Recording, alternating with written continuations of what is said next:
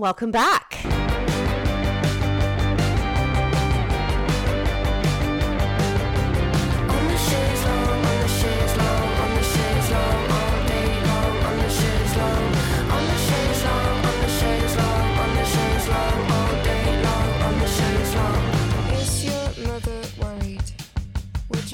To assign someone to worry your mother. Yeah, so I'm Jackie. I'm Hope.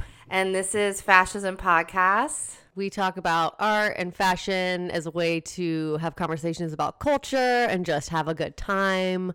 We're real friends. We're not just people who come together in podcast. I don't know why, that's important to say. But sometimes I get disappointed when I listen to a podcast and then it's like, oh, they just know each other through Huffington Post or something. That's fair. I do feel like people are they obviously have chemistry. People are there's no question about it. So I think we have, I think our chemistry is palpable as well. People can smell it, see it, hear it, especially because this is a podcast. And when I say see it, I mean they have to close their eyes and visualize it. Right. They get the idea. We are butt-ass naked, just scissoring, talking on podcast. Ew. Oh my God. You're clearly trying to appeal to our over 50% male audience. That's very true. Scissoring doesn't really work. I mean, it could, but anyways, that is a porn thing that's been made up for the male gaze. Clearly, some guy was like, "Why don't you just smash them together?" You know, Ew. That's exactly what happened. So Hollywood magic, baby. Yes. So something that we like to do is kind of we have a lot of information. Basically, we're a water filter. We're the filter system. It pours in to the water filter, and what comes out is a very small drainage, but I think the same amount of water. I would say that it's a water filter that gives less water than you started with somehow. Okay. Which is because we're distilling it through our lens. Yes, I need a better metaphor for that then. I guess we could be you have a glass of water and then you add powder to it, like lemonade powder or something. And so it's something a little bit different. Sure. Yeah. You like that one? Yeah, but not like Crystal Light or something like that. This is I don't know. Maybe we're a Noon Tab or Noon Tab, please sponsor us. Is that a classier version? It's definitely more current. I mean, Crystal Light always gave me stomach aches and Noon Tabs are just electrolytes, so. Yeah, we are the electrolytes to the system. That's a tall order. You think so? Well, electrolytes basically help your body run correctly. You're basically telling people that we're essential to their survival. We are sugar. We are we're excited to be around for a moment, We just have an abundance of enthusiasm for various topics. So we do a shit ton of research and then whatever's interesting to us, we'll go on little rabbit holes and do more research and then just have conversations about it. Basically, that's the gist. If you like it, you should give it 5 stars. Super grateful for the people who have been giving 5 stars. We're just greedy little piggies and we want more so that other people can find this podcast. Anyway, Jackie, what's trending for you? Yeah, I think because it's summer, I'm a single gal. I feel like there's this trend of freedom for me, and not really, because obviously they're taking my rights and y'all's rights one by one, so there's not actual any freedom, but I have celebrated this sense of I'm doing whatever I want at every moment of my life, except for all the things that I have to do, like work and chores, but you can't avoid those things. And do you do the chores though? Not really. There you go. But sometimes I do. Sometimes I take it upon myself to do them because, I can't live in absolute filth. But, yeah, I'm just, letting go of giving a shit. I'm always been a little bit less caring of what other people think than I would say some people that I know personally. Not that I don't care, but it's just, just a degree hair less. But I've really felt a sense of I'm going to do this and I don't care. If people want to communicate to me how they feel about the situation, I'm more than open to hear and change. For example, this Saturday, I basically ditched this dude, and it was fine. I was if he wants to communicate that he's upset about it, he can to me, but I'm still going to choose to hang out with my friends before I hang out with this dude just because I'm going to have more fun with my friends. Anyways, and I just like spontaneously like doing stuff, kind of just going with the whim of things, which I wouldn't say is in my characteristic of things to do, but it's just been very nice. And I had such a great week because of the choices that I decided to make. And I was just like, I was really proud of myself for all the things that I decided on. Like, I was just like, this is a good for me. I'm going to do this. Even if it's like not perceived as productive or seen as like ideal. Like, I love inviting a little chaos. I love inviting, I like staying up. I like being I just like being a little chaotic, and I'm just like proud of it almost. Anyway, so I'm having a good time. Would you say in terms of like the Dungeons and Dragons sorting mechanism, are you chaotic good? Oh, 100%. I would think. I mean, like, I think I'm good. You know, this is when you get into the nitty gritty of like what does good even mean. But Yeah. I would say chaotic good. Like, I'm drinking. I'm not doing meth, so there's that. You're not doing meth? Yeah. Oh my gosh! Don't moralize doing meth. It's also perfectly fine to do. I know. I'm not disagreeing with that, but I am doing coffee. I think I would be a slippery slope for me with methamphetamines, but I'm drinking a lot of coffee and doing a lot of research, and I am thriving off of that. I'm really enjoying that. So chaotic good in the sense that I am not like tossing and throwing things. I'm like on my computer just like learning and getting a pure adrenaline rush from it. Yeah. And yeah, it's just being like, oh my God. And yeah, making things till late, you know, making whatever the fuck I want. Like, That is a really good feeling to just be staying up late, doing something that you're excited about and not giving into that adult voice in your head that's like, you're going to be tired tomorrow. It's like, yeah, I'm going to be tired no matter what. yeah. Because because working makes me tired. Exactly. I mean, I could sleep 8 hours at night. I'm still going to take an hour nap in midday, minimum, maybe even a 2-hour nap if I can get away with it at work. I hear you. I mean, I'm medically sleepy, so. Yes, you are. She's actually like been diagnosed as sleepyhead. But yeah, it's just like something that I'm also making stuff. I think is really important. Like, I am very good about being activated and making things. And not for any other reason, but just because I want to make them and have them around in my house. And I don't feel like, society just doesn't appreciate that. You have to monetize everything that you make. Right. Yeah. Got to monetize all your hobbies. Yeah. And I'm just very proud of myself for being chaotic for my own good. And since that I'm making things, staying up late just because I have to. I need to learn. I need to make. I need to fuck around.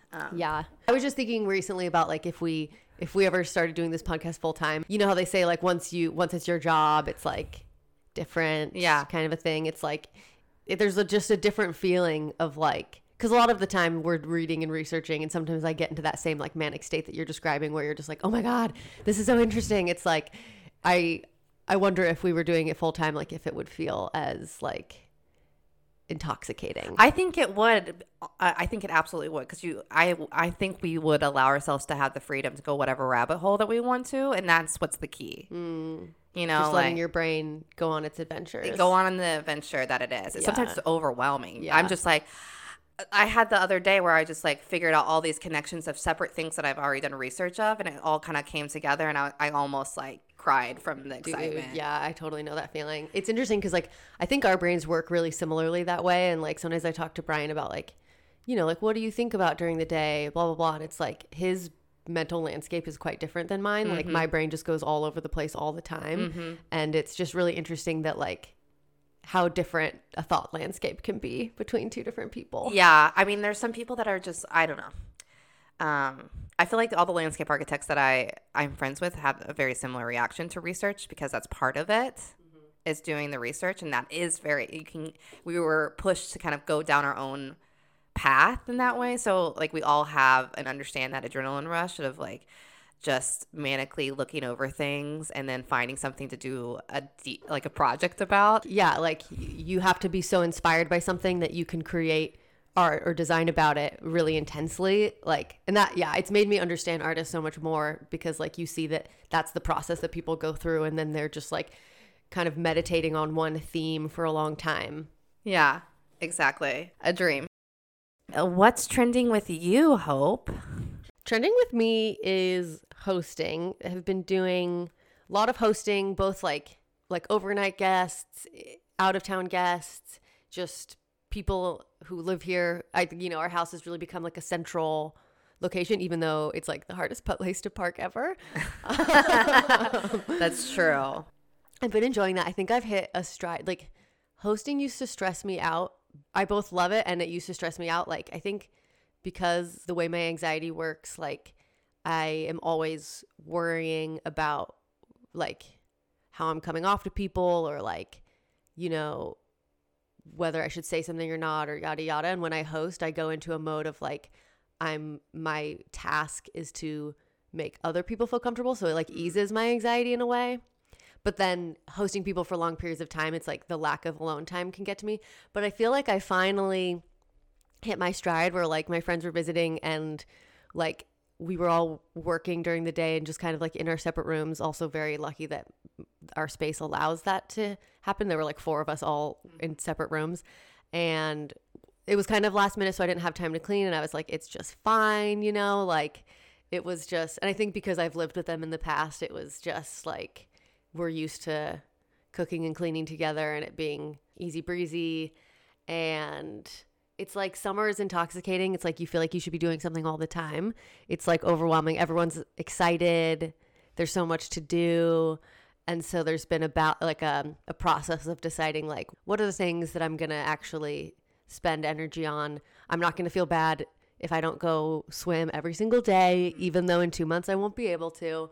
Brian and I spent like 5 hours yesterday cleaning and organizing like our spice rack, our mud room, just like really, it was nice to spend a day just like not like decompressing, but like putting the house back together after what felt like a month of like. And that's like a good to do like once. That sounds like a good time, honestly. Mm-hmm. It was. Yeah. It was just a lot of discussions of like, is this a weekly use item or a monthly use item? Oh my God. I forgot to tell you, yesterday was Buy Nothing Day. I saw that. Did you put anything out? No, I mean, we're constantly putting stuff out. Yeah. But I went around Wallingford as well. Another thing I fucking did yesterday, and just got so much shit. What'd you find? A bunch of arts and crafts stuff. Cool. So just to add to like the unnecessary mess. But you got one thing you need to have, fellow listeners, is just a ton of shit to make things. If you want to do art, yeah. Like when my sister and I switched apartments, and so I mean, whenever you move, it's like someone witnesses your whole collection of stuff, which it can be very horrifying. And she was like telling my mom about it, our mom, and she was like, yeah, Hope just has like a shit ton of clothes and like art supplies. And not a problem. Yeah. I mean, not a problem. Yeah. Anyway, should we get into it? Yes. Okay, let's do it. Let me grab my computer. Today we're talking about Vivienne Westwood, who is a British fashion designer and activist known for new romanticism, corseting, and her association with the punk movement. One of her first forays into fashion was with former partner Malcolm McLaren, which together they had like a tumultuous but artistically fruitful relationship that led to the creation of the band The Sex Pistols, whom Vivienne styled. And as Vivienne pursued a fashion career of her own, she garnered attention for her runway shows that took inspiration from art and history. And then in the 2000s, her shows began to focus more on climate change, and she started to lean more into activism. Yeah, and we're going to talk about her, give kind of like the rundown of her life and her work, and then we're going to chat with Emily Stokel of Pre-Love Pod to kind of like give our own editorial spin on it and talk about like activism and fashion and like the relationship between those things. Because Vivienne Westwood likes to paint herself as an activist. Yeah. She calls herself an activist and a fashion designer. Yeah. And we critique that and look a little deeper and yeah, just to understand the relationship between art and activism. I have a real question though. What? Do you think you can be an artist and an activist? Yeah. I think anyone can be an activist. Yeah. I mean, absolutely. I think more like, I guess we can talk about this later, but it's just like complicated because like a lot of during World War I and World War II, and some of the research that I did in France was, about the smaller government fighting Nazis, like the grassroots kind of armies that started in France, particularly against the Nazis. And none of them were ever artists. Artists were never really involved in the process of taking down the fascist state.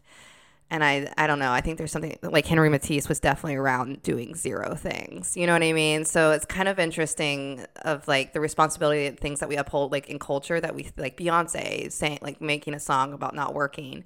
It's actually like nothing and meaningless. But anyways, it's just something. I guess that's like that gets into a conversation about what activism is. Like, do activists have to interact directly with the state, or can they influence people in other ways, and does that still count as activism? Yeah, that's a good question. But we'll start with Vivienne comes out her mom's vagina. I guess I don't know if her mom had a cesarean section or a vaginal birth, but she exited in Derbyshire, England. I'm gonna assume natural birth because I don't know how C-sections were back in the day. Yeah, not common, but and they're a working class family. They don't make a bunch of money. She grew up kind of low income, I would say low middle class. Yeah. And like her family wasn't really focused on like scholarship and such. Like she was always really drawn to like literature and the arts, and like I think felt like a bit out of place. Yeah. It was working class through and through. Like you got a job, you had kids, that's it. Which I find fascinating. I think when I first found out that Vivienne Westwood didn't come from a celebrated like rich people family. Basically, let's zoom forward. She does meet this guy in like the end of her high school when she's going to college, and his last name is Westwood. What's his real name? John? Derek Westwood. And he wants to become, I think, a pilot. That's if I'm correct. I can't remember. Who cares about that guy? To be clear, he does sound pretty great. Like he was very devoted to her, and they were really into the dance scene. Like I'm really into West Coast Swing right now, so anyone who does partner dancing, obviously it was way more common back then. But I'm like, she was really into dancing. He was really into dancing. They could have had a great life together. Yeah, but she's an area. I don't know. She's way too spicy for him. Totally, way too spicy. Yeah, he seems like just a standard like good person. I mean, there's no she doesn't ever really talk shit about him, so there's that. He seems like the staple parent throughout the years, and he provides some sense of like financial security. And when they're married, or you mean after they're married? Both. Oh, not for her personally, but for the children. Oh yeah, they have one kid together, and his name is Ben. And yeah, so she's a mom living and married to this guy, Derek Westwood, and working like a middle class, and she becomes a teacher. She's just like, and she's utterly bored with the whole situation. Yeah, and she would be a school teacher during the day and then come home and like make jewelry at night. She's like always crafting. She like clearly loves to create things. Yeah, it says, to contribute to the household expenses, Vivienne took a menial job chopping up rolls of print with a guillotine at the nearby Kodak factory. Despite Derek's kindness and great love for his new wife, she was bored. She felt that her life was frustratingly circumscribed, and she watched with envy as her younger brother Gordon moved into a new and exciting circle at Harrow Art School. It was through him that she was to meet the man who would entice her away from working class family conformity forever. Yeah, Gordon, the younger brother, was an artist. Like he tried to do art school, and I don't know. I think he might have been gay. I wish they talked more about Gordon a little bit. Mm-hmm. But Gordon's just a key player for Malcolm, an introduction to Malcolm. Yeah, and so some of what we're talking about comes from the biography Vivienne Westwood, An Unfashionable Life. But a lot of it comes from other places, just FYI. Yeah, Through Education does a really good 30-minute video if you ever want to like get a debrief. We're gonna go on tangents here, so yeah, buckle up. Yeah, so but Malcolm, how do you say his last name? McLaren. I've written it down. Yeah, Malcolm McLaren is a dick. Yeah, so she meets Malcolm McLaren through her brother Gordon. Gordon and Malcolm are in art school together, and she meets him, and they have a very strange beginning to their relationship. Their whole relationship is strange. I mean, I'm mad at her. I mean, they all need to go to therapy. These boomers just need to go to therapy. Very true. Because she puts Malcolm number one before anyone else, including her children, multiple times. And it makes me infuriated because I'm just like, get a grip, woman. Yeah, and it's like you empathize in the way that like being a mother, you didn't have as much choice then to whether to be a mother or not, and clearly she didn't want to be, but also, you know. She did get married to a guy, and then like she did divorce the dude. Like she was actively participating in, I don't know, being a bad mom. Yeah, and so she divorces Derek Westwood in 1965, keeps the last name because, you know, pretty good last name. It's a great last name. And that's kind of wild that she got divorced, though. I was thinking that. I mean, they bring it up a couple times being like, considering that she's a divorced mom, but like in the 60s being a divorced mom, that wasn't like it is now, which was like everybody's divorced mom. Right. You know? One, and then she's like living with Gordon and Malcolm and people, right? Like she's living. She does end up moving in with Gordon eventually, and to Malcolm's dismay. Because he doesn't want her around?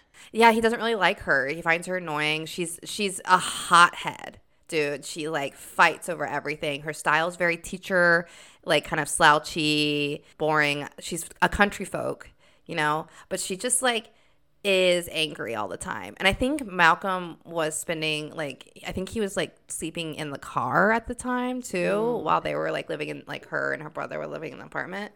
So she would come by and visit him in the car, like the steamy car sometimes. And I was just like, and she's like 25 at this time too. And he was like 19.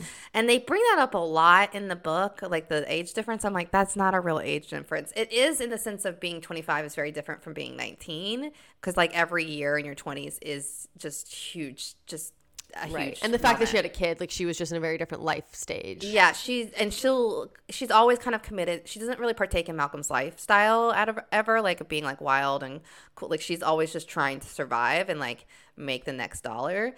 So and that kind of showcases through her business style. Like she's just taking advantage of the moment more than actually like being a part of the message or really giving a shit what's going on.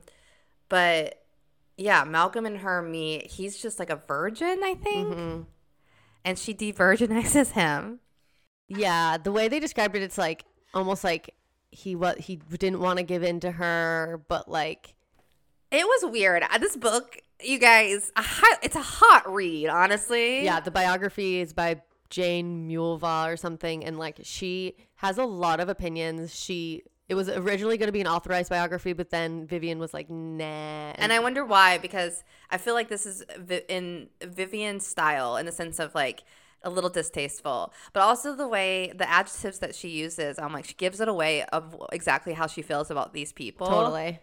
And I'm just thinking it's not a very unbiased book. I'll tell you that. And I just feel like the writer really hates Malcolm, as she should, but also kind of mad at Vivienne as well. Totally. She hates Malcolm the most, but she also doesn't think Vivienne's that great. She'll like be like, and then Malcolm said that this happened, but you can't trust that motherfucker. It's like, dude, Jane, keep it together. And a little bit about Malcolm, okay? Malcolm comes from a seamstress family. Like his mom is Jewish, who changed her name to something else because she wanted to be like, I don't know, a stage name person. Well, it's like also after World War II. I guess she didn't want to be as Jewish sounding, maybe. Yeah. They didn't really tell you that in the book. Vivienne's also like really into, like the author talks about like Vivienne would hang out with all these Jewish people because of their association with the arts and stuff like that. Like I didn't quite get that. I think maybe the writer might be a little, I don't want to say anti-Semitic, but like a little weird against the Jew. Because like the way she talked about his Judaism was a little off to me in the sense that I was like, I don't like how she brought up them being Jewish and in a way that I was like, this isn't necessary to I guess like when you're talking about Europe right after World War II, like maybe noting that someone's Jewish does describe a very particular life experience that they have had. Well, his mom was pretty wealthy, well off, but they had a really contentious relationship, him and Malcolm. Can I have that real quick? I can. There's a quote that I'm thinking of at this moment. I should have brought my own book. But, we got here at 10 a.m. And I was like, Yeah, she got here bleary-eyed.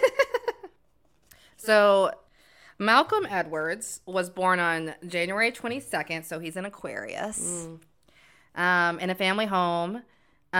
His parents were Emily Nee Isaacs. I don't know what that means. The daughter of a lower middle-class Jewish diamond cutter.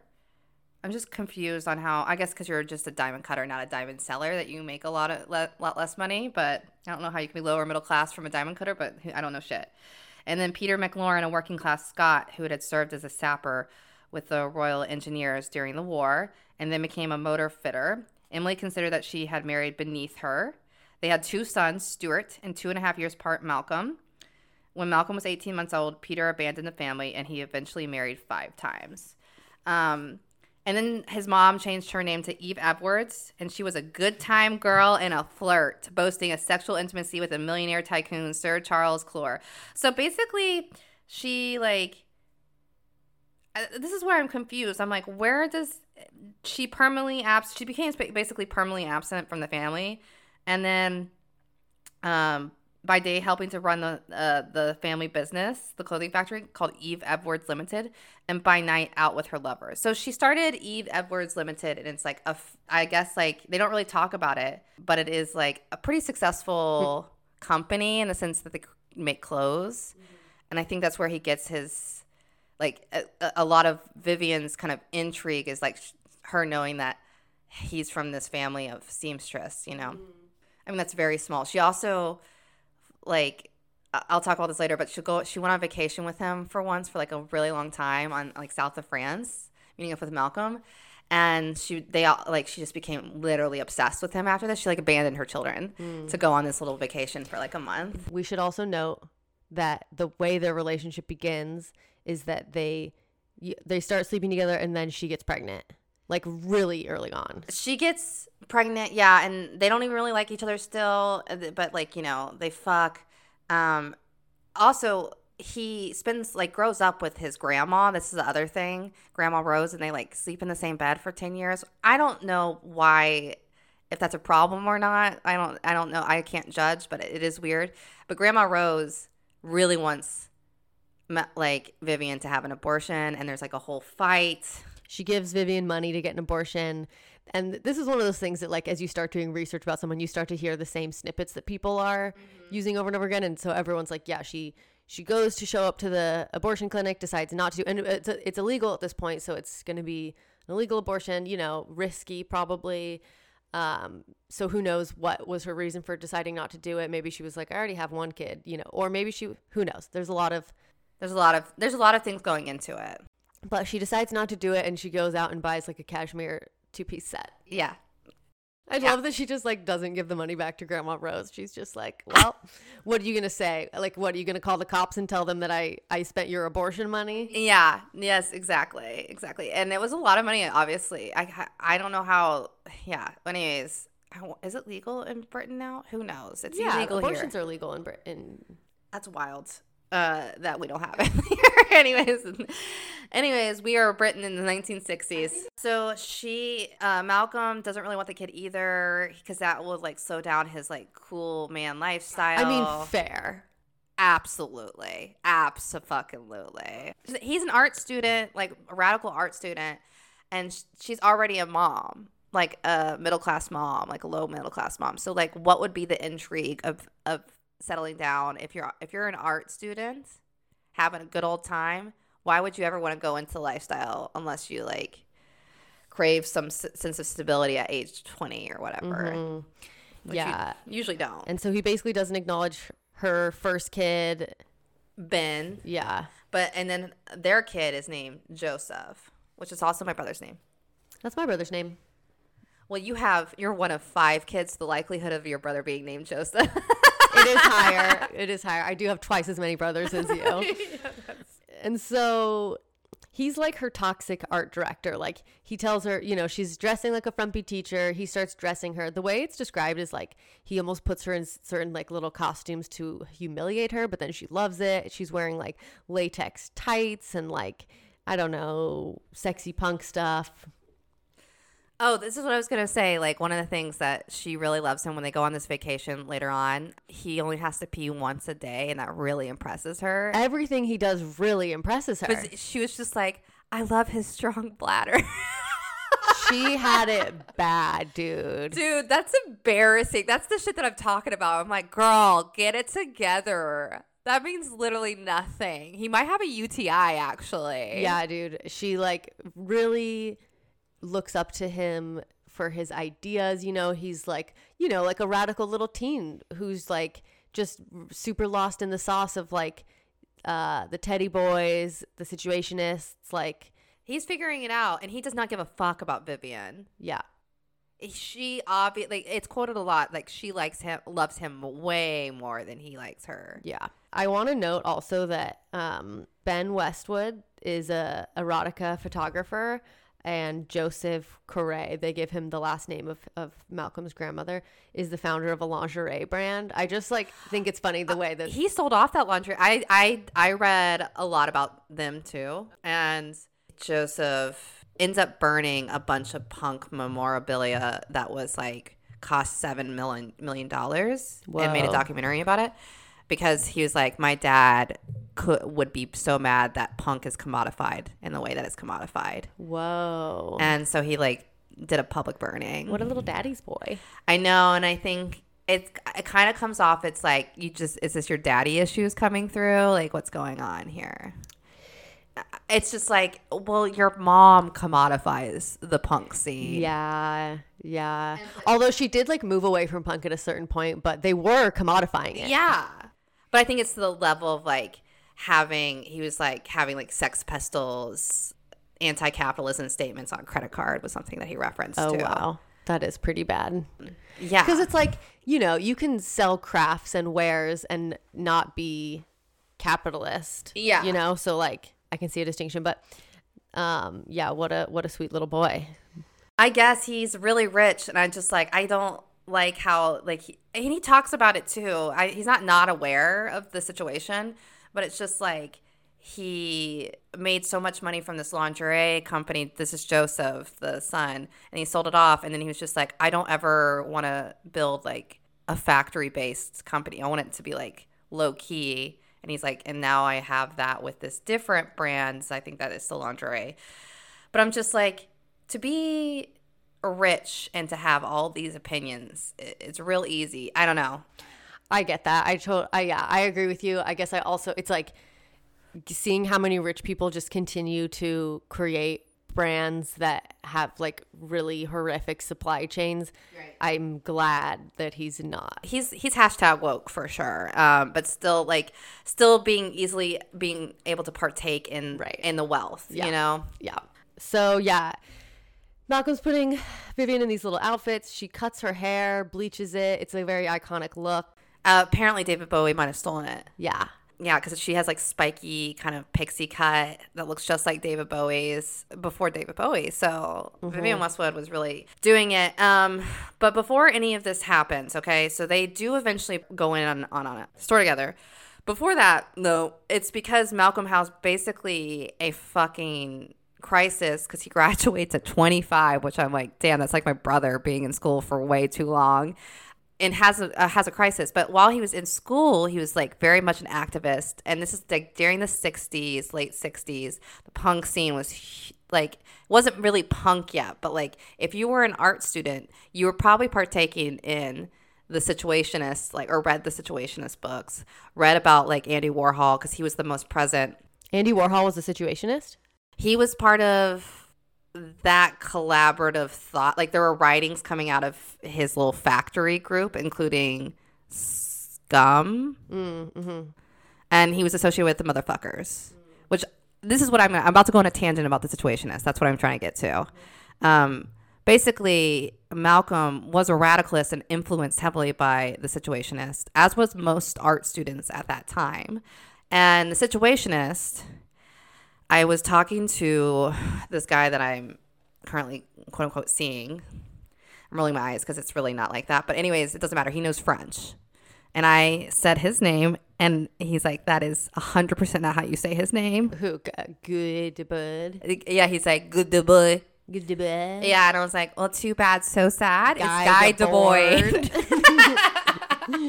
He was a douchey French theorist, Marxist, that basically led the Situationists like a dictator. So it's kind of funny. And he was like an artist group. And at first they were critiquing art. And they did a lot of like action items that were focused on like disrupting the MoMA in like Spain or something. And like releasing a bunch of pamphlets about being like how art is just capitalist, all this stuff. And it was very focused on like it's taking from the Dadaist movement, taking from the Surrealist movement. Which, like, one thing I noted was, like, they also, like, the Dadaists were, like, kind of like, what, we don't need to do paintings. All the art that is needed has already been created. They were really into collage. It was, like, about, like, taking art that had already been made and, like, moving it around to make a new message. Exactly. So the Situationists did that with, like, experiencing space. So they were creating maps that were kind of like emotion based, that were nonsensical. And you couldn't look at the map and understand your sense of place, but it wasn't about identifying where you are in the grid. It was about evoking emotion. Because I think we wash over radical movements and just being like, this, they're just like anti-capitalist, they're angry, they're mad, which yes, but there's like deeper tones of like things that people hold on to. Like, this is just a thread of information that stemmed another thread of information that like influences people's like connections in their brain, if that makes any sense. Like, it goes deeper than just like being a punk. Mm-hmm. Anyway, so this time is where the maps came out, and like I said, they were emotional maps, and they were like nonsensical maps to disrupt the urban grid. Situationist counter maps are the product of drifts or derives. I don't know, it's French. Practiced by Guy Debord and his companions post World War II France. And this is from a journal too, a piece that says, from a derived point of view, Debord explains, cities have psychogeographically contours, which is something I did in school. But they had psychogeographical contours, and that's just metaphysics concept of being embodied in space, with constant currents, fixed points, and vortexes that strongly discourage entry into or exit from certain zones. To give maps more like swerves versus like angles, because like that's what he's saying. We have these fixed moments that we have, like if you were to showcase where you went from one point to 1A and like draw it on the map, you would have a very angular map. Mm-hmm. And they were trying to create maps with more swerves, more curves, more meandering process. And like steer away from sharp angles. Situationist cartographers had to devise a form to capture the city's psychological and social as well as spatial layout. So to borrow a term from Hakim Bai, they needed to identify temporary autonomous zones, which this is getting real heady, okay? I mean, it's already kind of heady, but just this idea that you exist in space temporarily and showing it on a spatial layout without obliterating the grids that constituted them. Does that make any sense? Probably not, but... I mean, I understand the grid thing. I don't understand the temporary autonomous zone. It's like, is this an actual physical thing they were setting up, or it was just like a way that they were using space in that moment? It's the way they were using space in that moment. I think they were just trying to like showcase geographically the idea of existing momentarily in space. But I mean, I'm also just kind of guessing, you guys. I don't really know. This is heavy. I also think sometimes I'm like, why do you have to be so annoying? Like, because they're in art school, dude. Exactly. Or whatever. I guess the theorists weren't in art school, but they were like, yeah, they're artists.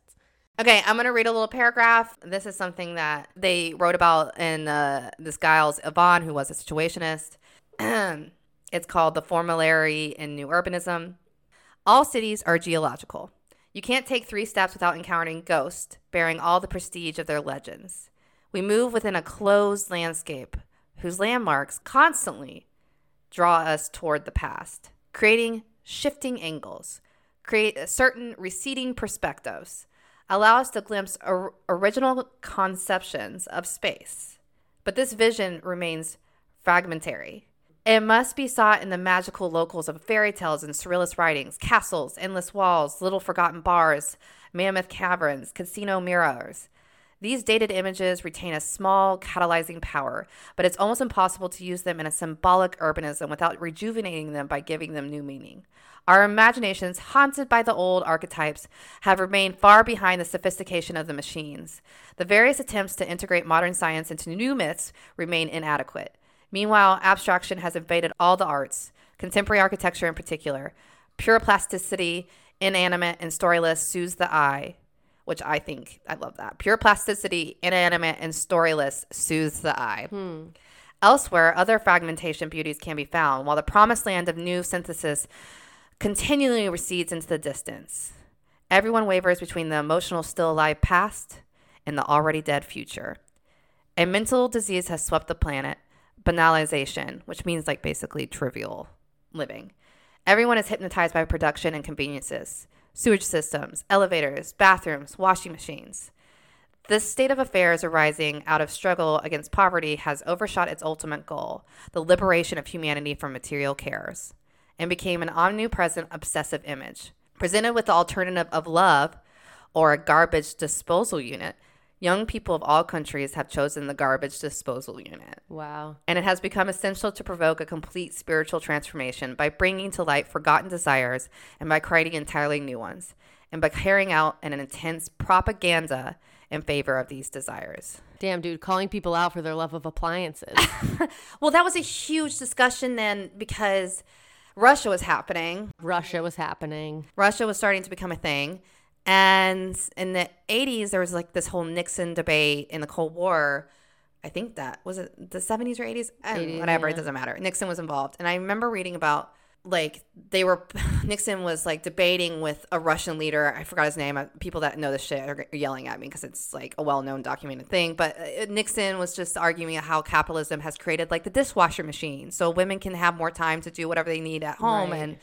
And have laundry, like laundry took hours with a whole day, and promoting this ideal of like having more time. And they're like, actually, and the argument was like, you're actually creating more work, like having more time to do more work, which is true. Like, right. I mean, the fact that like we used to have households where one person could work, only one person was working. And now it's like, now we just have two people working. It's like really strange that we doubled the amount of hours that people in a household needed to work in order to sustain a life. Exactly. And in Russia at that time, there was like a thought process of like profit was illegal. That was the thing. So it's how do you make products equally without it was like this whole like replanning. It's a whole new thought of planning that had never been really done before. I'm sure it had been done before, but not on this grand scale of like if profit is illegal, how do you make stuff for the masses? Anyways. Yeah, interesting. This is from a Marxist perspective. So that's why I'm connecting these things, because they're basically kind of calling out people for being obsessed about these ideas that capitalism has been pushed and rejecting the idea of love and freedom of like needing material things, which I mean, I do love my dishwasher. I don't know. If someone was like, I can give you forever love or you can have a garbage disposal. Yeah, I might pick the garbage disposal. Right. You know, where am I going to put this stuff?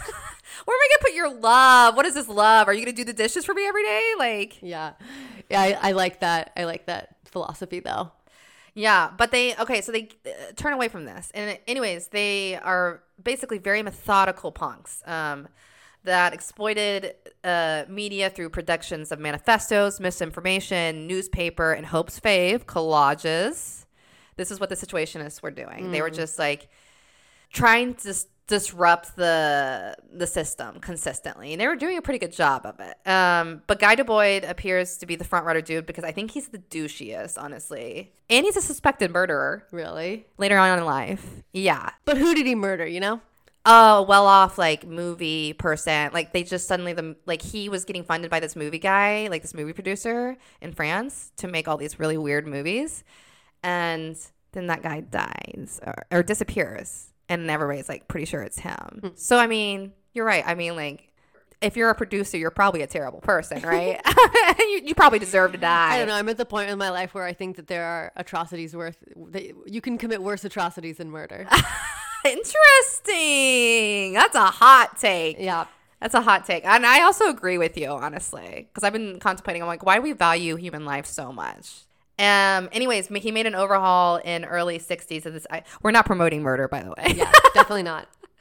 He made an overhaul in the early 60s, which is the big transition. But why so many art students were like inclined to be connected to the Situationists was because their earlier years in the 60s was focused on art, and it kind of like kept them involved, I guess, like kept their intrigue. But he changed the whole thing and was like, we're not focusing on art, and actually denounced. Who did?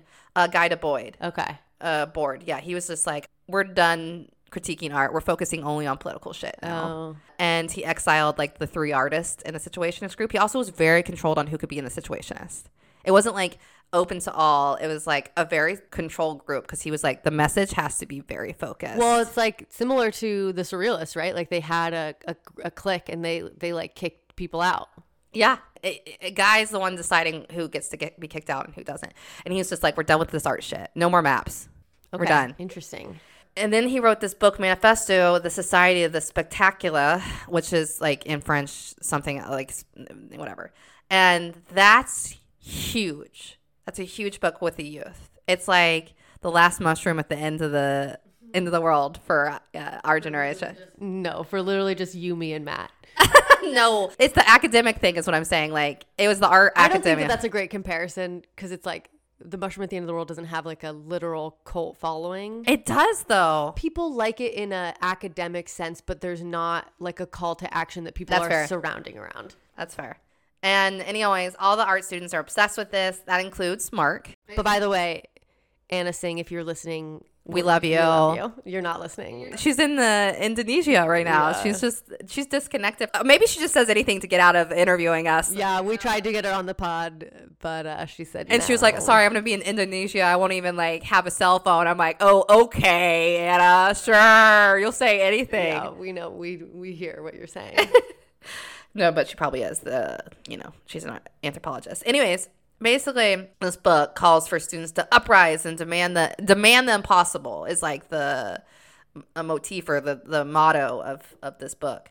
And in London, there was this cultural mutation in the Situation group called King Mob.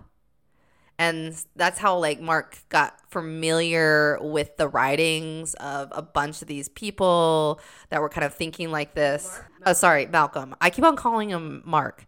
But that includes Malcolm in this group. He's like being introduced to these writings of the Situationists, but also of like New York people called the Motherfuckers, which also were influenced by the Situationists. And the King Mob was also part of that cultural mutation off from the Situationists. So people were being very inspoed by them at the time. It's the 60s, yo. Everybody's just ready to revolt. And their publication often took the form of like detour and pop culture images, such as the posters of the Luddites, 69, in which Andy Capp, the stereotypical northern working class cartoon character, Andy Capp, which I don't know. I don't know anything about this, but whatever. And shoots policemen in this image. And below a text reproduced from the 19th century Luddite broadside. Okay, I'm going to try to do this quote. And it's in Old English. And it literally makes no sense how it's written. All right, Godspeed. Are you ready?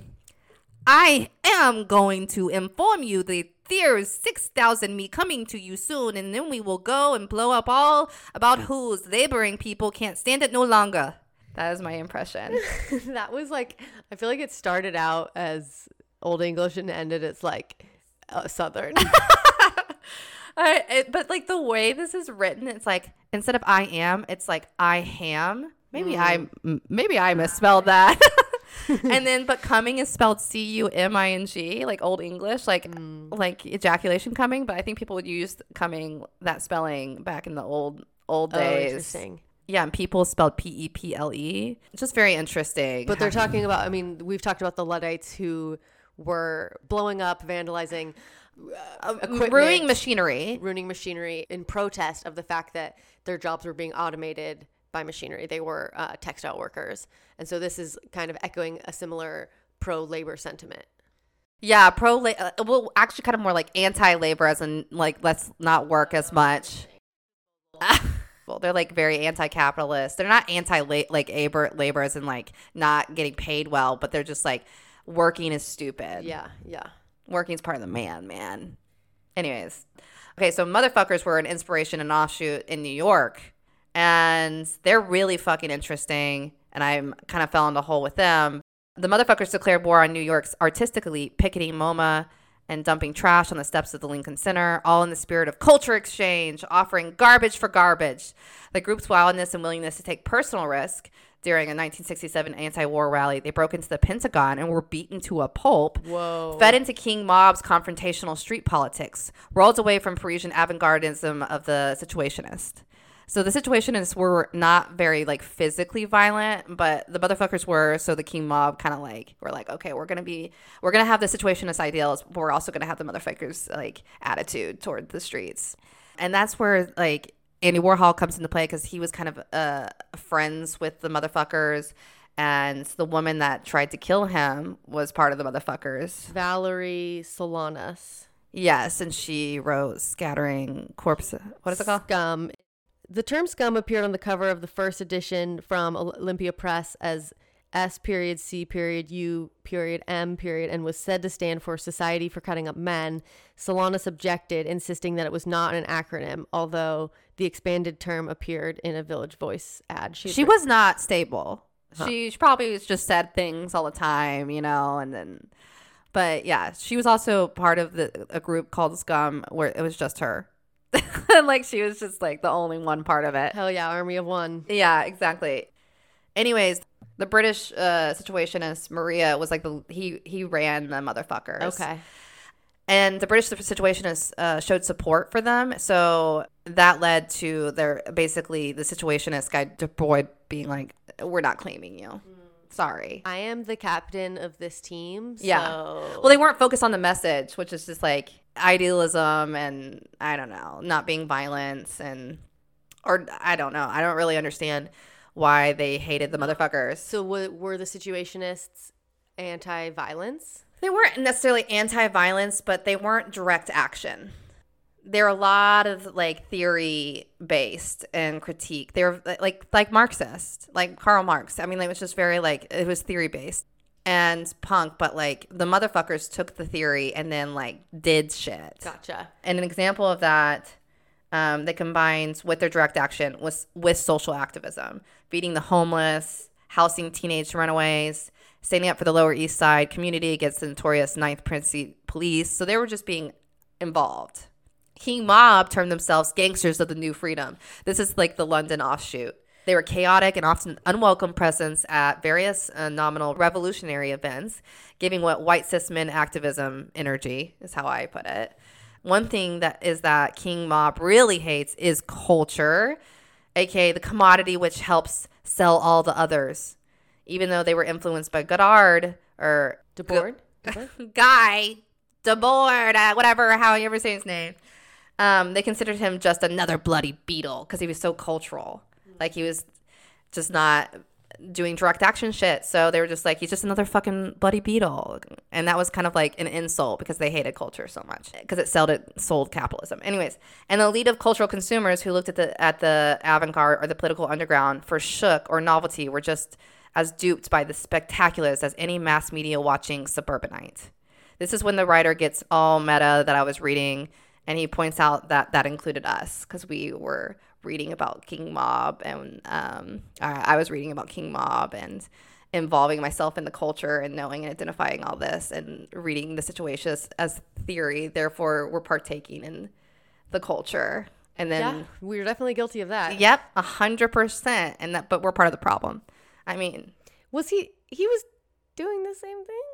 The writer? Yeah. Yeah, but he was just pointing out that was King Mob's philosophy. This is what Malcolm was part of, by the way. This is the group that Malcolm... Which one? Which group? The King Mob. Okay. This is why it's important because like his philosophy was rooted in pretty radical thought process of being anti-culture, anti like pretty much anything that the state stood for. Mm-hmm. Though an offshoot of King Mob, a smaller offshoot of King Mob, this is where Malcolm gets really, really involved, and him and a group of art students barricade their art school on June 5th, 1967. And obeying the Situationist dictum, demand the impossible. They just like stop doing school, refuse to leave their school, which I think is great. Cornell College of Art. This is while he has a kid, by the way. Right. So he's fully not there. He's doing this stuff. Right. And then they issued a list of demands through a series of press releases because this is over a month or something. This is like over some period of time. And I live for this. I love this energy. I'm here for it. And one of the things that they requested, because they were demanding for the impossible, was to sculpt in gold. And I don't know if you guys know that, but that is impossible to do. So it's a funny little cute thing that I liked, you know. You liked that? Yeah, because they were like, it's tongue in cheek. They knew that that wasn't going to ever be met. And they're just being assholes. Yeah. Yeah, that kind of annoys me. Why? Just because you're like. Because they're just like self-righteous teens or like young people who like think that everything is stupid, but their reaction to it is like to demand no material change for anyone. They're not standing up for anyone oppressed or in need. They're just that is 100% fair. Angsty. Yeah, no, that's fair. And Jane Mulvog, how do you say her name? Dude, I don't know. I've been calling her Mulvag. I love that. She would probably agree too. It was more fun to revolt than to study, and hedonism, as much as idealism, underpinned many student cries for revolution. The fervor of the protests waned with the onset of summer holidays. Fuck yeah. They were like, you know what? We had a good run. You guys want to hit the beach? So basically, Mark was just an absentee dad. Malcolm. Damn it! Malcolm was just an absentee dad. I don't know why I keep on getting confused. Because it's like McLaren. Yeah. McLaren. It's a lot of M-A-Rs. Anyways, because he was just like having too much fun. And I think I like the attitude. It is fucked. Like, we need to be asking people, like, there needs to be some social activism to your being a punk. And this is very white male energy, like I said. But it is like a way to get out of like doing schoolwork, basically. And that sounds like you're hanging out with your buds. Yeah. Just like wandering around and talking about how everything sucks. Yeah. And Vivienne was too busy to partake in any of this. She was like, no, I really have to make money. I have 2 kids now. Mm-hmm. And eventually Mark Pursues, of Revolutionary, took him to the south of France because his friend, they were going to go to Africa. And so he drove down to the south of France, and then he couldn't leave because he didn't have his passport or something. Jackie understands that life. I've been forgetting my license everywhere like an idiot because I switched purses, and then like I slowly starting to put my other stuff in my other purse, and I'm like, I'll leave and be like, oh, of course I need my card. I never think that I need my license, so I just keep forgetting about it. You're like, I'll bring my debit card. Money talks, baby. Exactly. My $1.50 that's in my bank will show them. They'll let me in with that. But yeah, so he's like supposed to go, and then it doesn't work out. So he's just kind of stuck in the south of France while his friend like joins this, I don't know, revolutionary group in Africa. And he's just like waiting, and then he gets like really bored because he doesn't have any friends. He's just like homeless, hanging out on the beach. He starts writing Vivienne. Vivienne basically abandons her children, leaves them at a daycare, and then comes and visits him for like the first time she's like ever left Britain, and goes to France, and they have a great time. They're like camping. Yeah, they're camping, and this is like some of the happiest moments, and this is like the moment I think that ties Vivienne to him forever. Mm. Well, until he dies, because he does die. But wait, Malcolm? Spoiler alert, Malcolm's dead. Wait. Malcolm's 100% dead. They get divorced before that. I don't even know if they ever get married. They don't get married, but I swear I just saw an interview with him. I mean, not that he couldn't have died after. No, he's dead. For sure dead. Okay, sorry that I have to look at it. Look it up. I want to know when. April 2010. I will say he did not age well. He looked so cool with his curly hair when he was younger, and then as an old person, he just looks like a normie McNormerson. Yeah, I did not to speak badly about the dead, but I mean, he really wanted to keep an open relationship with Vivienne because he was just like, I mean, I might fuck somebody else, but just like he would talk about how just no one came around, and I was like, because you're not actually that cool. I mean, he seems kind of cool. Like, no, but I feel like if personality wise, I bet he's a fucking annoying. I don't know if I could stand around him for more than like a minute. But some girls like that. Obviously, Vivienne's fucking obsessed with it. Like, I'm just like reading this book being like, you need girlfriends. Like, yeah. Well, yeah, I mean, I'm sure it was hard to find people that were like her, although no, she could have found people. She could have had friends. She really bought into like love, like romantic love. She also liked to just be alone and do her crafts, you know? Yeah, 100%. But like she would do anything Malcolm said. Right. It's upsetting.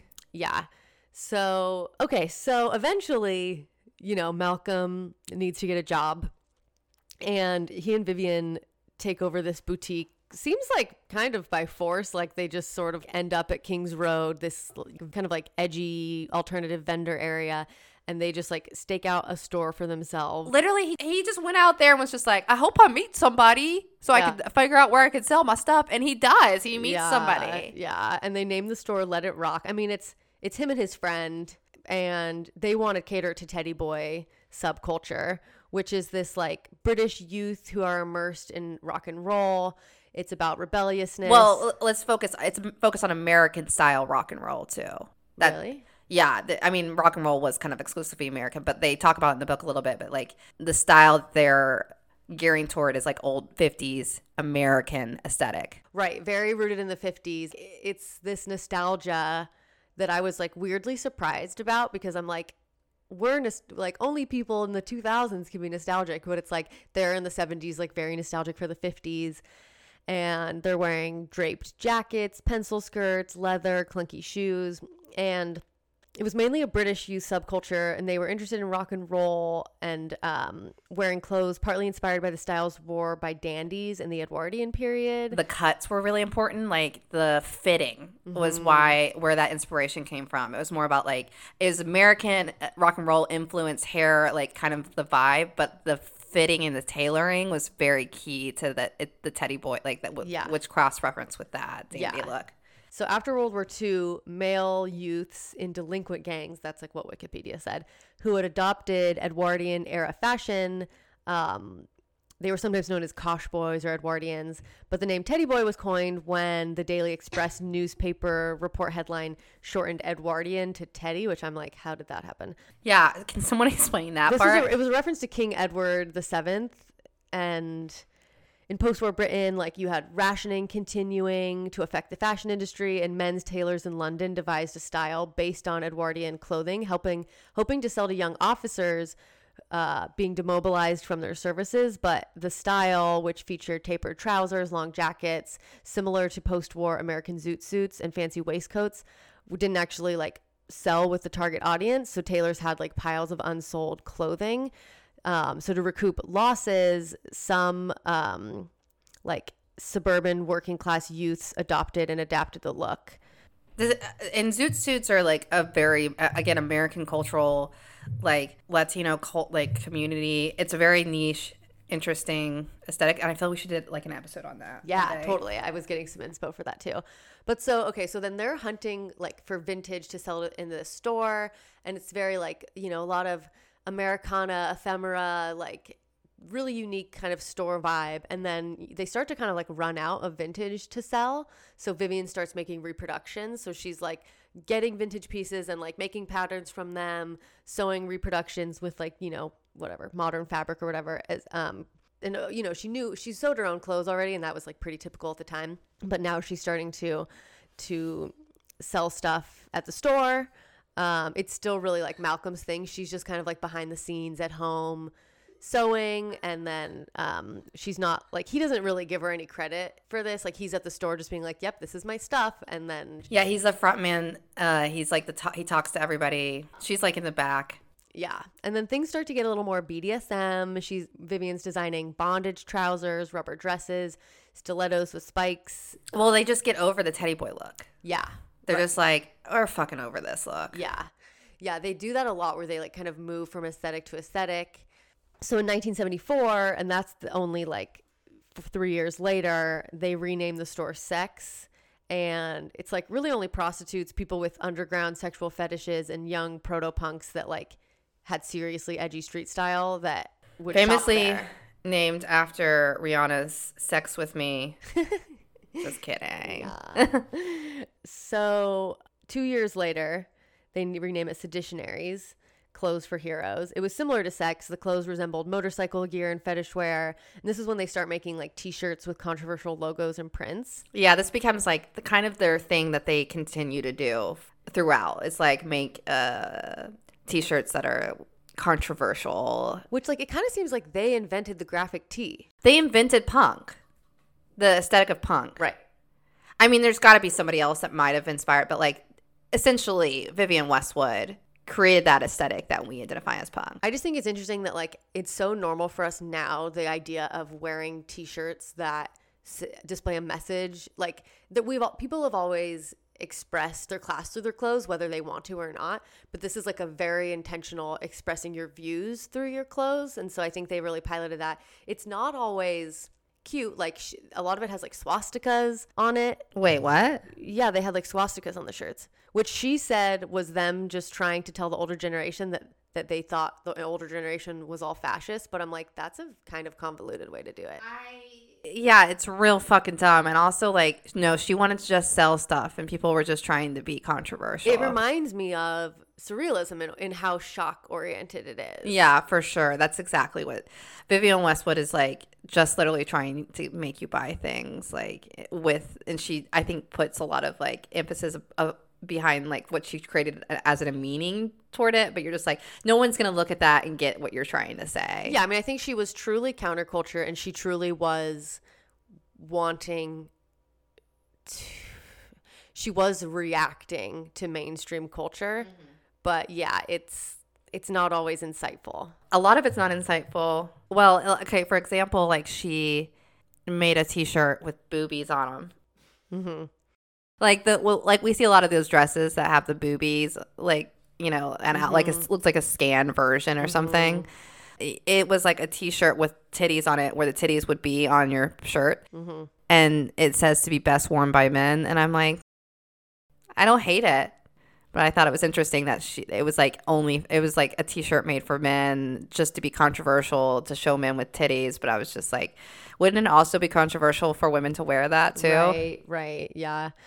Is this when she pinned the chicken bones to the t-shirt to spell rock? At some point she goes out to restaurants and like collects chicken bones and then pins them onto a shirt. Okay, so the Teddy Boys shop was called Let It Rock. The first shop that Vivienne and Malcolm had was called Let It Rock. And eventually closing it to, like I said, and then what were the Too Fast to Live, Too Young to Die, which is so long. That's when they kind of start doing the motorcycle look, and they close that down, and then they open Sex. Okay. And yes, that is when they start putting like she starts getting real weird with it, and has chicken bones that say rock. And she also like uses some of her kids like toys and puts it in dye and like rolls it around. They go to New York City. They're starting to get like more acclaim. She hates New York, by the way. Yeah, she hates, well, because it's just like Malcolm's, and it's like it's Malcolm's vibe. Yeah, and it's like they're just going to a bunch of parties and she's not into it. But she does get inspo, and some guys like, you should use pins, not clothing pins, but like, what is it Safety called? pins. Safety pins, and the rest is history. The rest is fucking history, y'all. The safety pin and punk culture is like united forever.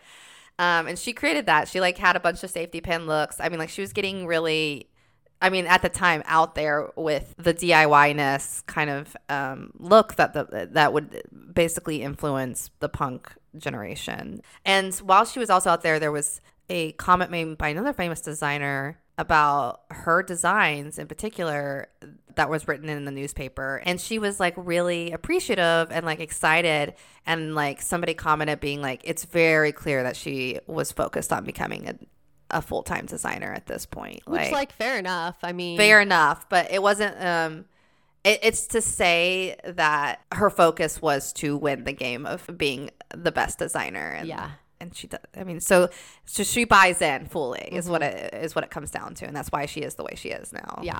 So Malcolm McLaren's also into music. He starts managing the New York Dolls, and Vivienne designs some of their outfits. And in general, like people in rock were coming to the Sex Boutique for their clothes, and so Malcolm would just hang out and like recruit talent. He literally handpicked the members of the band, the Sex Pistols, and you know, the rest is history. They get very popular, and they were just hanging around the shop Sex, and he was like, hey, you want to be part of this band? Right. And so Vivienne is dressing them. There's a show out called The Pistols now that really talks about that. But yeah, John Lydian, who is a member of the Sex Pistols, says Malcolm and Vivienne were really a pair of shysters. They would sell anything to any trend that could grab onto. Yeah, and like the biographer who writes about her definitely kind of spins them in that way where they're just sort of like, now let's be this aesthetic, now let's be this aesthetic, and they get bored, and that for one, which I get. And yeah, I guess they're trying to sell stuff. Jordan was also like a shop assistant at the time, at the sex store, and they're the one that should be credited with pretty much single-handedly paving the pavement for the punk look. Jordan, the member of the Sex Pistols? No, they're Jordan Mooney, also known as Pamela Rook, was a model and actress that worked with Vivienne Westwood, and Vivienne Westwood definitely was part of like creating the punk look, but I think like Pamela Rook had the aesthetic and was like inspiring Vivienne to make stuff and like was making stuff with her basically. So like Pamela Rook is the person that is like third, like it goes, Malcolm is the front guy saying he's like the Elon Musk. Just that's our one mention of him per episode quota. Yep, exactly. He's like promoting lies about like the shop. He's just like promoting it in a way that's not completely authentic to like as businessmen do. And then there's Vivienne Westwood that's like making sketches, doing the designs, and then there's Pamela Rook who's like living and also like doing the work, most of the work, one would say, because they are the seamstress assistant, and anybody that's assistant is probably going to do most of the work, but like embodying the punk look and making and helping create the punk look with Vivienne. A little bit about Pamela Rook. She was also known as Jordan Mooney. Why did she have two names? Hell if I know. But at this time, everybody knew her as Jordan. And when Jordan first walked into, which this is where the sex shop was on 430 Kings Road, London. That became like a famous spot. They were wearing gold stilettos, a see-through net skirt with a white bouffant hairstyle. And they were only 14 at the time. She was 14 years old? Yeah. Oh, whoa. And there wasn't a position at the time, so I got the job in Harrods on the third floor in a place called Way In. A few weeks later, I then got a call from Michael Collins, who was the manager of sex, asking if I could come in. Malcolm had been in New York with the New York Dolls when I was hired, so that's when she was hired. Rook commuted for 2 hours each day to London from Seaford. She recalled that her punk image caused problems for her. Commuted for about 2 years. I had some really bad dues on the train. I had tourists trying to pay me for my photo. Worse than that, mothers saying that I'm upsetting their children and debauching them, and how dare I get on the train looking like that. Somebody tried to throw me off the train one day, literally out the door, so British Rail told me to go sit in first class and get out of trouble. In the late 70s, she served as an early manager for Adam and the Ants, recording the track Lou, about Lou Reed as a guest lead vocalist with the band for BBC Radio. And in the 80s, she managed the band Wide Boy Awake, in which her then husband, Kevin Mooney, shout out to Kevin Mooney, had previously been the bassist in Adam and the Ants. But yeah, so she was just like very involved in the punk scene, very a character that existed, and no one really knows about. Interesting. She brought the aesthetic. She's basically why the punk aesthetic exists, yeah. Thanks to her. And the Sex Pistols, as you probably know, the sex store became very famous and ended kind of gruesomely with Sid Vicious and his girlfriend. Do you know this story? Mm-hmm. Sid Vicious was, and Nancy, it's a movie, Sid and Nancy. But Sid Vicious had a terrible life and just basically was out of control heroin addict.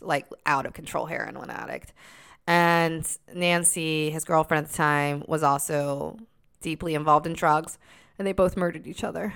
How did they murder each other at the same time? I forgot. I think they both stabbed each other a bunch. Ooh. It's interesting. We don't hear about Vivienne doing drugs during this time. She really stays out of all that riffraff.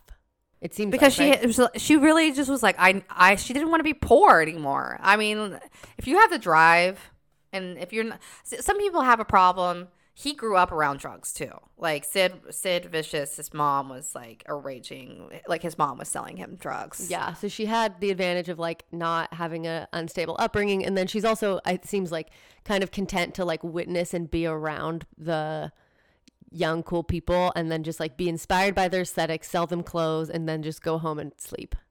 Like, it almost reminds me of Anna Wintour in that. So, like, I did draw the comparison of, like, both her and Anna Wintour were, like, born around the same time in England. I realize that's not, like, that similar, except that they're both in fashion. But it seems like they both really liked to be around cool people doing cool stuff. And then they would just, like, kind of feed off of them. No, exactly what she did. She was inspo. She liked the idea of being around the people that were doing all that stuff. But she saw, I think, a money opportunity. But she didn't have any confidence. Like, that's the thing about her. She didn't really have any confidence, and Malcolm really helped her have the confidence to do the things that she actually wanted to do and explore. She quit her, she was a teacher up until they opened their shop. So, and then that's when she started to become a seamstress full time.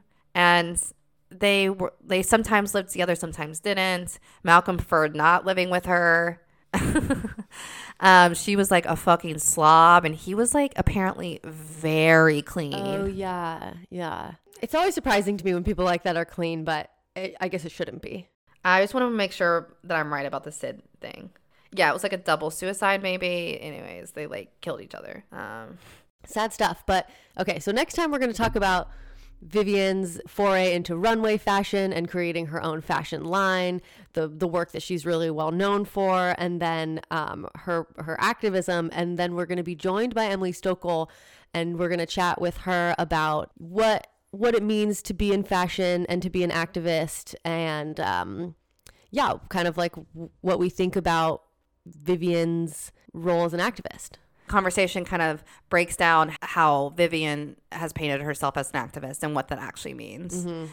I also do want to say that Vivienne and Malcolm had a very, we've mentioned it, but like very tumultuous, abusive relationship. And he was pretty terrible father and partner, and was very distant, but would like, if he came home and she was like snuggling with the kids, he would go irate and freak the fuck out, and basically controlled Vivienne on a level that's just like very sad and depressing. And so next episode we'll watch her break free and go do her own thing. She breaks free and then goes from relationship to relationship, and then she just, the patterns are repeated is all I'm gonna say to that. But she does become her own brand. All right. Okay. Love you. I love you. See you later.